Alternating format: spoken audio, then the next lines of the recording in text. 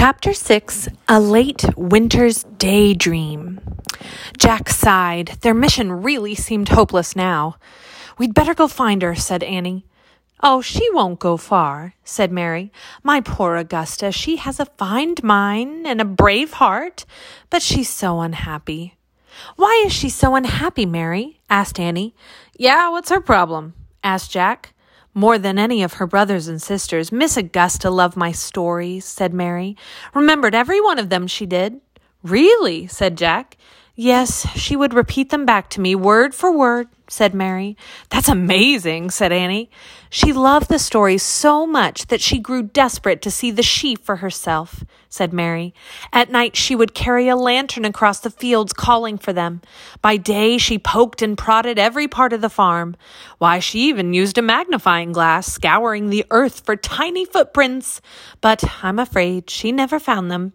"Why not?" said Annie. Because she looked for them with her head and not with her heart. Eventually, she gave up and stopped searching. She didn't even want to hear the stories anymore. She'd been a dutiful but sorrowful child ever since. "Oh, that's terrible," said Annie. "What can we do to help her?" "There's only one thing you can do," said Mary. "What?" breathed Jack.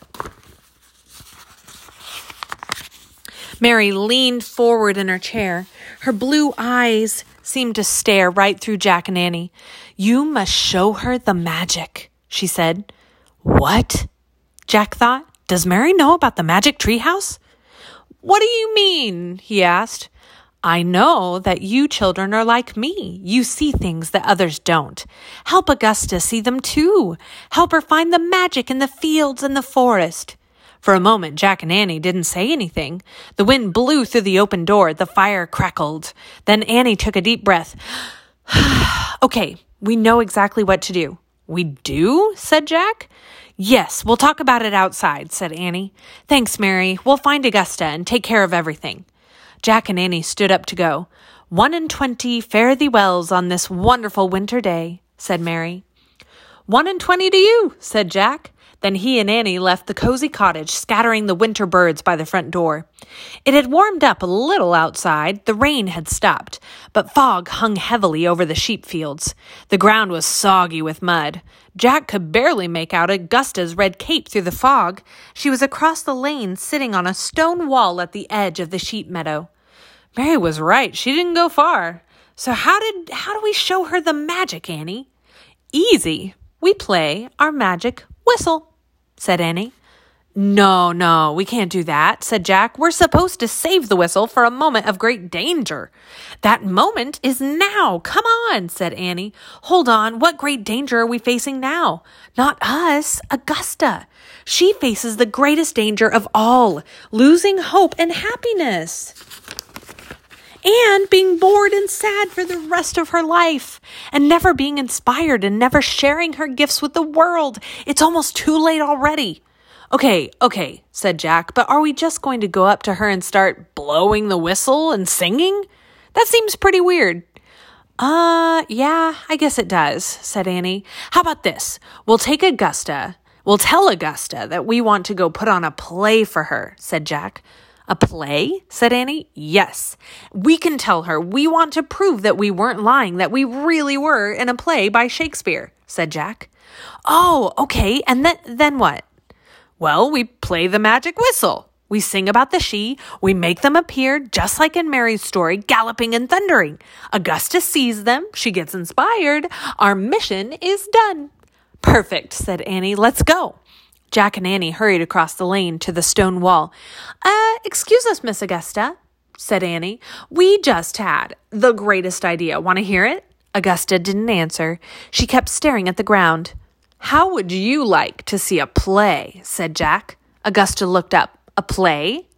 We want to put on our own play for you, said Annie. Why? Said Augusta. Because it's really good. And maybe it will prove to you that we really were in a play by Shakespeare, said Jack. Augusta looked doubtful. Come on, you'll love it, said Annie. Do you know a quiet spot where no one could bother us? Augusta bit her lip and looked around.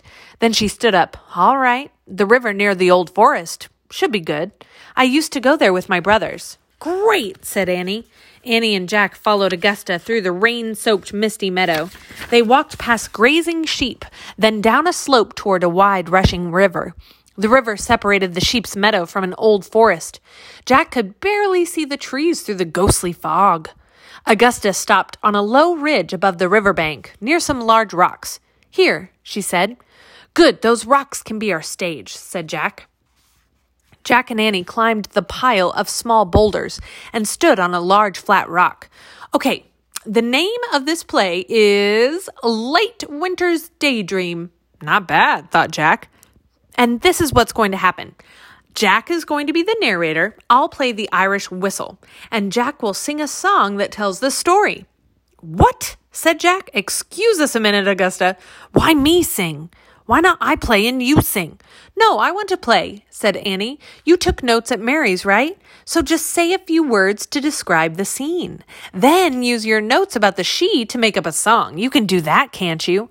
I guess, said Jack. Okay, give me the whistle.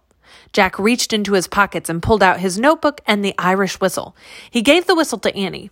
I'm sorry, Miss Augusta, we're almost ready, said Annie. She whispered directions to Jack. Okay, say your introduction. I'll start to play. Then you'll start to sing. Then, I've got it, said Jack. Let's just start. Jack and Annie turned to face Augusta. Jack cleared his throat, then spoke in a loud voice. All is still in an old forest until music sounds from a hidden world. Jack nodded to Annie. Annie raised the magic Irish whistle to her lips and began to play. Strange, sweet music came from the whistle. The music was both sad and happy. It was full of beauty and hope, pain and sorrow. Like the fog over the river, the music seemed to blend everything together. For a moment, the whistle music was so powerful that Jack couldn't sing. He felt like crying and laughing at the same time. Finally, he looked down at his notes and began to sing.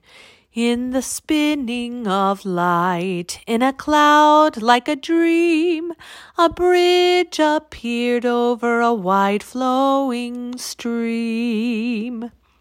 Jack surprised himself. He thought his words for the song sounded pretty good. A long fluttering high note burst from Annie's whistle. Bright dancing light flowed across the river. The light arced through the fog towards Jack, Annie, and Augusta. Augusta gasped. Jack looked back down at his notes and sang, Some came on horses, some came with wings, from an enchanted world, little queens, little kings. The wind began to blow. Jack looked up. Leaves and grass and twigs were flying everywhere. The whistle music grew louder. Thundering and rumbling sounds came from the old forest. A herd of very small white horses galloped out of the mist. On their backs were proud and lovely riders, men in gold helmets, women with long hair floating on the wind. Their capes and gowns were the color of nature, the pale rose of a spring dawn, the green of summer hummingbirds, the blue of winter twilight, and the gold of autumn oak leaves. The she! Cried Augusta.